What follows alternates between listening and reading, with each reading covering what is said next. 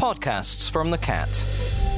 Voices and sounds from Crewe and Nantwich. You're listening to Business Brunch, and on today's show we're talking to the general manager of an established engineering company that's been trading for 33 years and now supplies precision engineering to some of the UK's most notable manufacturers. In the hot seat today we're pleased to welcome Steve Warren of Alsager Precision Limited. Steve, welcome to Business Brunch. Good morning, Des. Thank you for having me on the show. Steve, you've had some interesting jobs in the aerospace and defence sectors, so why not fill in the gaps and tell us about your career in more detail? I will, Des. I think first and foremost it's important to point out that I'm an engineer at heart. Have been since a very young age when I was a teenager, pulling motorcycle engines apart and rebuilding them. So it was a natural progression for me to go on to do mechanical engineering at Brunel University in West London. From there I spent some time at Ford in Dagenham. That was my first introduction to, I guess, real-world engineering. And from there I went on to work at Rolls-Royce Diesels in Shrewsbury in Shropshire, working on various aspects of engine design for commercial and military engines. From there I moved up to Manchester to work at Royal Ordnance, which latterly became part of BAE Systems. And from there I went to a company called Ferranti Instrumentation Limited in North Manchester. And that really was the beginning of my career with that large international PLC, which lasted 27 years. I was there as an engineer, moved into sales, marketing, and latterly business development, where I became business development director. By this time, I'd moved up to what became known as Ferranti Technologies Limited in Oldham, specialising in aerospace and defence products. And that's where eventually I became MD, and I was MD there for the last 5 years of my period at Ferranti. But after that period of time, 27 years, I felt it was time to move on and do something different. So Ferranti, quite a well-known company. Tell us a little bit more about what they were doing. Well, our part, Ferranti Technologies, we were very much into products for aircraft, that's military aircraft primarily, maritime applications, armoured vehicles, that kind of thing, very much majoring on power and control solutions, command and control, vision systems, that kind of thing. A really wide range of products, high-end, and we were serving the likes of BAE Systems, Thales, AgustaWestland, and so on. So really good grounding in regard to what you were doing as an individual and where your career was heading. Very much so. It gave me a rounded appreciation of running a medium-sized business. The part I was running was just under 200 people, but nonetheless reporting into a corporate structure and all that entails. And you joined Alsager Precision in January this year, and I understand the managing director, Peter Henschel, founded the company in his garage 33 years ago. So I know that you have had to familiarise yourself, Steve, with some of these facts, but give us a potted history of the company from its inception to today. Yes, indeed. As you say, it was founded 33 years ago by Peter Henschel, who left BAE Systems, he was working for at the time, at Radway Green, local to here, and set up to do his own thing, literally in his garage, making precision parts for people, for individuals and small companies. Gradually grew the business to form a real company based in Alsager, as it happens. That's where the name comes from, operating from a small unit. And he did that for a number of years successfully before, in 1992, adding a fabrication side to the business. He took on some additional skilled men and the equipment necessary to start doing fabrication as well as the precision machining, the turning and milling activity. So just give us a little bit of an idea of when you say fabrication, you're meaning panels and... Indeed. This fabrication is more about forming and bending, welding metals rather than machining them from solid billets. OK, so would you like to bring us up to date with both companies? Indeed. So the two companies, they operated separately for a while before Peter brought them together in 2004. Into what is now known as Alsager Precision Engineering. And along the way, their company was moved from its home in Alsager to Crewe, down on Wisterston Road, on the business centre there.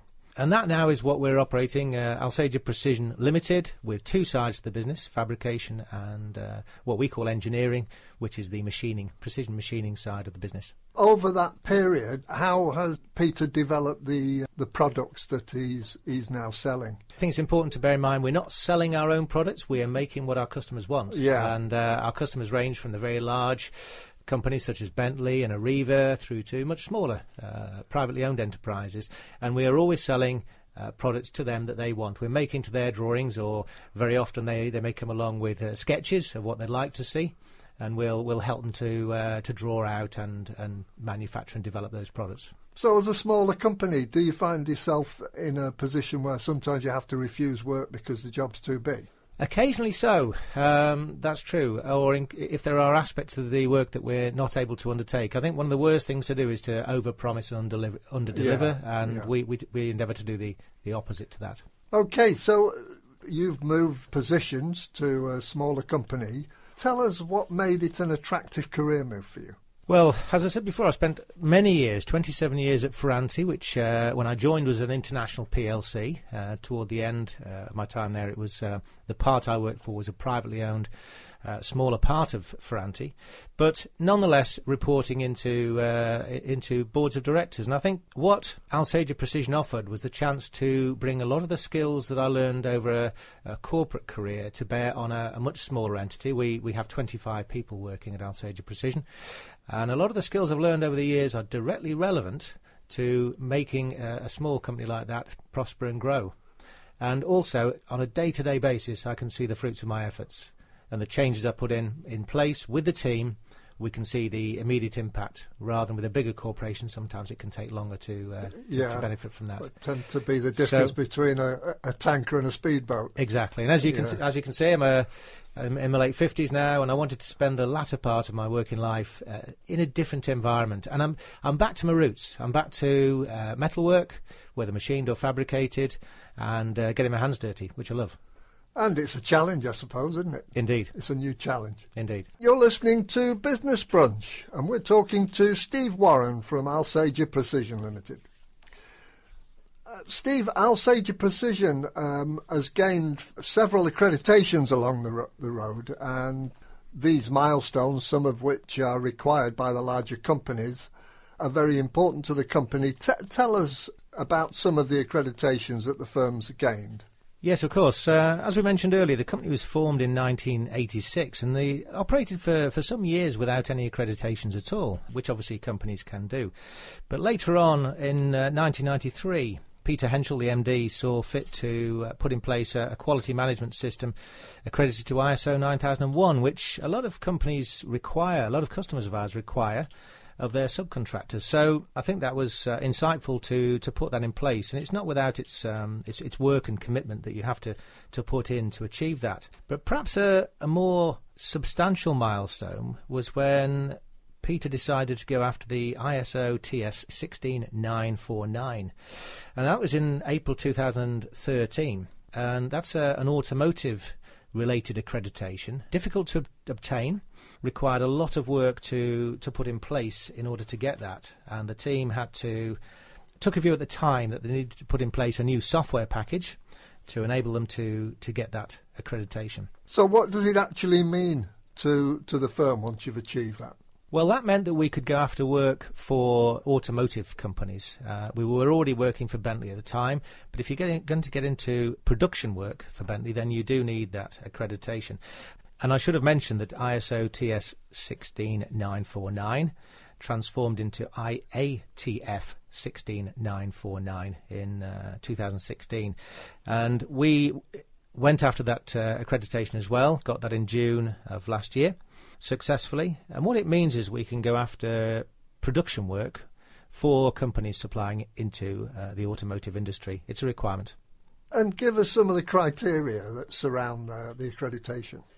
A lot of this is related to proving that you've made the right part out of the right material and you've inspected it using the right equipment.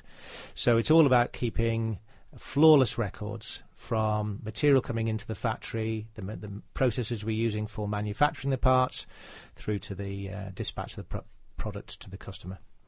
And it took a long time to get this accreditation. Presumably you have to review it annually, do you? Or do you review it more often? We're subject to, well, as a management team, we're reviewing our performance in line with the accreditation on an ongoing basis, certainly monthly. But on an annual basis, we get a surveillance audit from our Intertek auditors. And that's passed down the line to your customers. Do they want to see this? Or see the output from that? Yeah. No, they want to see that we've still got the accreditation. And in order to maintain the accreditation, we have to satisfy the auditor that we are operating within the constraints of it. Okay, and that sits in your annual reports. Indeed, and whenever obviously you do get picked up for minor non-conformances when you have a surveillance audit, and it's our responsibility as a management team to put in place actions to nullify those non-conformances. Okay, so moving on, you've been hired to move the business on to the next level, and you've decided that means doubling its size over the next 3 years. Indeed, that's not a target. It's a mighty task. Indeed, it's not a target that Peter's given me, but it's a challenge I've taken upon myself. From Peter's perspective, he's wanting to take a step back from the business and spend more time with his family, which is why he brought me in at the beginning of this year. And I've said to myself, look, given where we are and the work we've done in the past that Peter's put in place, the bedrock of the business, there's no reason why with some new approaches we can't double the size of the business over the next 3 years. And that's what we're planning to do. So give us an overview of what this entails, of what you're putting together in order to make it happen. I think from my perspective, key is really putting my foot on the gas from a business development perspective. That's everything from sales, marketing, and all that involves.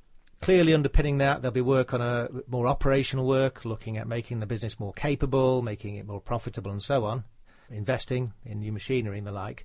But my background, as well as general management, is in business development, sales, marketing.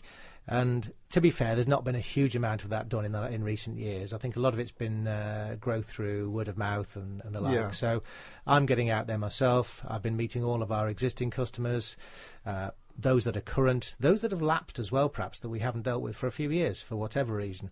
I'm also in the process of taking on a sales representative that will work with us, looking at what I call new business, i.e. new business from new customers. And I think between us, we can really drive that forward and build the order book. That's key to doubling the size of the business, is building the order book. Yeah. So it's interesting that Peter probably was working in the business. He was indeed, yeah. Whereas you'll be seeing the business from quite a different perspective. I'll be spending my time within the business, operationally, and outside the business, in a business development sense, on an equal basis. Yeah. So, but you're working on the business, so you've got a greater vision. I would say so. That's not to denigrate Peter's input over the years, but I think that's the beauty of a new pair of eyes coming in. Yeah. Peter's been with the business for such a long time that you tend sometimes, not to be able to see the wood for the trees, and new ideas are more difficult to implement and so on. Whereas coming in with a fresh pair of eyes, I can do that. Yeah, I wasn't denigrating Peter. I understand that most small businesses require you to work in the business. Indeed. But sometimes you do have to step back to see the bigger picture. Yes. I think one of the other things I'm looking to do, as we move forward, in the same way as we put in the IATF accreditation, is to look at AS9100, which is an aerospace accreditation. It's something that I'm familiar with through my past life at Ferranti. And if we can put that accreditation in, it will enable us to go after aerospace-related manufacturing work as well, which would really be a shot in the arm for the business. And it can draw upon my business development experience as well from previous. So broadening the scope as well. Indeed. You're listening to Business Brunch here at the Cat, and today we're talking to Steve Warren from Alsager Precision. Steve, dependable, enthusiastic and precise are just a few of the adjectives used to describe Alsager Precision. And it's clear that the business is customer-focused and that you set yourself very high standards. Clearly, if you consistently deliver high-quality products and outstanding customer service, you deserve all of the referrals you can muster. So how difficult is it to continually achieve these high standards? Well, first off, those words you've used there, Des, are indeed words that our customers say about us, so there must be some truth behind those. And you're right that we can't afford to perform well on just the occasional order or indeed the first orders. If it's a new customer, everybody steps up to the mark when it's a new customer comes on board and is keen to impress. But you've got to maintain that time in, time out, order after order.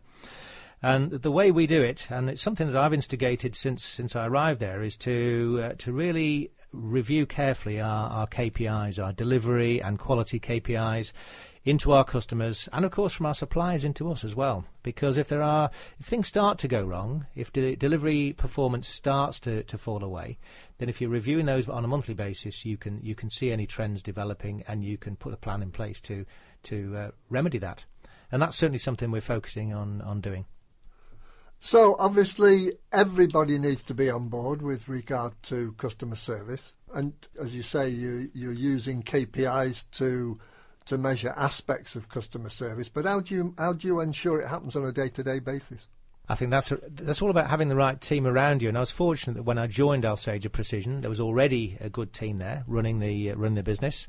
We have two sections, as we mentioned earlier in the show: the fabrication side of the business and the machining side. And those are run by two separate individuals, very capable. They understand the business, they understand the customers and the requirements, and so on and so forth. So working with those guys on a day-to-day basis, walking the floor, as I do when I'm not out developing business or meeting customers. I'm visible on the shop floor, understanding what jobs are going through, what the time pressures are on those, and so on and so forth.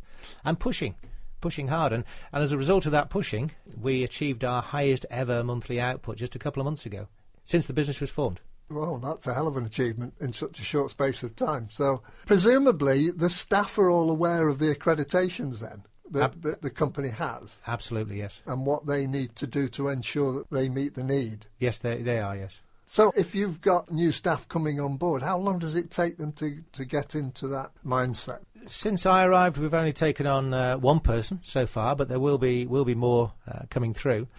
I think if you induct people the right way and you treat them the right way from day one, I sit with all new starters. Well, I've sat with the one so far that we've taken on, and will be sitting with all of them, and making sure they're aware of what our company ethos is, what we're trying to achieve. I think a lot of it's about communication and empowerment. So that takes us on to my next question, which is, happy staff generally are productive staff. So tell us how you continue to maintain a cohesive and motivated team. Well, first off, again, I think I was fortunate that when I joined the company, they were a happy staff. They're happy, they're capable, they're motivated, and self-sustaining in many ways. But what I have put in place, as I mentioned earlier, is the regular management team meetings. So on a monthly basis, I'm sitting with the team. We're reviewing our performance. It's all about communication, I think. If the workforce, from management right the way down to every last person, understands the direction in which the company is trying to travel, what we're trying to achieve, and how we're doing it against our plans. A lot of smaller businesses that I've come across over the years can tend to be a bit closed in that regard. The owners don't share information necessarily. They don't share, what are the sales, what's the profit looking like, and so on and so forth. And people are operating in a little bit of a vacuum. It's all about just make sure you get that one part out. What I'm trying to do is to explain to the guys the impact of everything they do, whether it's positive or negative. If you break a part or you damage a machine in some way, which costs thousands of pounds to repair, what's the impact of that on the business, on this month's profit? And if people understand better their part in the bigger picture, I think they're more likely to step up and perform. And do you think that reflects most businesses in the UK? Or is that one of the reasons why businesses fail, because of this lack of communication? Over the years, I've seen a lot of smaller companies, and I think it is, yeah. I think it is. I know some companies where the employees know very, very little about the business, and in terms of its performance, what it's trying to achieve, the business plans, and so on and so forth. And those are the ones which I think struggle the hardest with getting employees full buy-in and motivation, and so on and so forth. So there you go, sound philosophy. Steve, keeping abreast of changes in technology can be expensive if you do and costly if you don't. So tell us how you square that circle and maximise the benefits of new technology. It's something we're keen to do at Alsager Precision, is grow the capability moving forward, and already, having been there just 6 months, we've invested in some new equipment, which I'll come on to in a moment. But I think at the end of the day, it's all about making sure you keep abreast of technology, but doing the maths behind it to make sure that new technology will pay its way. It's no point in spending money bringing new capability into the business if you're only going to be using it for 10% of the time. You may as well subcontract that new that piece of work. But bearing that in mind, just a couple of months ago, we invested nearly £25,000 in a new coordinate measuring machine, which enables us to measure the accuracy that we've manufactured parts to very quickly and repeatedly. And it's been driven by the needs of a small number of our customers demanding very, very high accuracy, and when we're making parts for example, electric motors that go into cars. And our particular customer has just done a deal with Ferrari for their new hybrid car, which will be coming out in the future. So there's an investment where we're using it daily, every day, and that asset is really being sweated, as I say. We've put in place a new ultrasonic cleaning system as well, which makes the products that we're shipping to our customers cleaner than they ever would have been. Moving forward, we're looking at a new lathe. Now, something like that would be over £100,000, maybe £150,000 for a new, fully automated, all singing, all dancing lathe. Now, that is a big investment, and it has to be used to its maximum effect. Also looking to potentially replace our CO2 laser cutting machine. Now, this is a machine we use for cutting out shapes that we use in our fabrication area before we bend them and weld them and so on. Now, the latest technology, fibre lasers, is moving on apace. They're quicker, they're lower cost to maintain, and almost as capable in many ways as the CO2. So we're looking at making such an investment over the next months. And again, that's tens of thousands of pounds. So you're benefiting hugely from automation? Yes, but at the end of the day, it still needs people to program the machines and run the machines effectively. What it may mean is that you can have one guy running 2 or 3 machines, rather than just one man per machine, which makes us more efficient, more profitable, and so on. So obviously all these things are costed into the budget. Indeed. And you're measuring output, as you say, on a monthly basis? Yes. Yeah, so you're keeping on top of it. And looking forward beyond that, a lot of companies are looking forward towards 3D printing.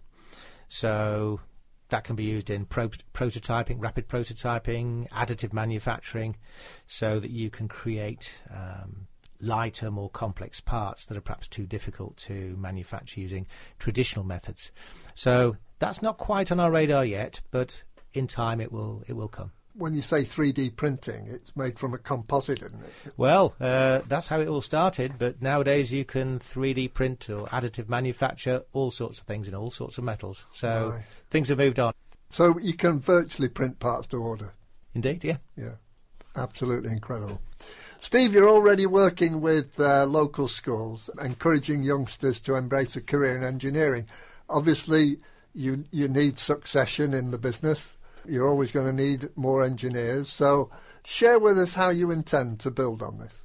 Well, historically, the company's been very good at taking on apprentices, and our retention of apprentices is fantastic. We've got probably around maybe just under half of our shop floor employees have come through the apprentice route with Alsager Precision. So that's great to see. A couple of years we've not done so much, the last couple of years, so I've reinstigated that, and we have a new apprentice on our fabrication side of the business starting in August this year. And I'll be looking to increase that year on year as the business grows. If I achieve this doubling of sales in 3 years, as I'm saying, that's going to require a lot of shop floor people. So the plan there would be to take on not just one, but a couple of apprentices per year, perhaps one in each of the skill areas, to grow the business going forward. We may also, in time, look at commercial apprentices as well. And with the firm having these accreditations, do they realise the fact that they're going to be the creme de la creme of engineers? I think they do, and when we have these young lads in, I had the chap who's starting with us in August, I had him in with his parents just a few days ago, actually, and he is so excited at joining the business, and his father is an engineer, delighted to see his son going into engineering, and it's exactly the sort of thing that when I was a young lad, loved to see. Yeah, no, it's really nice that a local firm is ensuring we've got our fair share of engineers coming through the system, but you're giving young people a chance. Absolutely, and they're for all the bad press that youngsters get these days, I've had 2 people in these recent weeks, one of which is the apprentice we're starting, and another one is coming on a work experience in October. He came in with his parents as well to see what we would be doing with him. Both lovely lads, very, very bright, very capable, very keen, and looking forward to hopefully a long career in engineering. So if you're looking for a career in engineering, keep an eye on Alsager Precision. Absolutely. OK, Steve, before we finish, just tell our listeners where they can find more information about Alsager Precision Limited. Well, we have a website that they can go to. They'll find that at www.alsagerprecision.co.uk, or they can give us a call on 01270 500 260 and ask for me, Steve Warren. Steve, thanks very much for coming into the Cat today. Thank you for having me. Go to listen.thisisthecat.com for more podcasts and more ways to listen.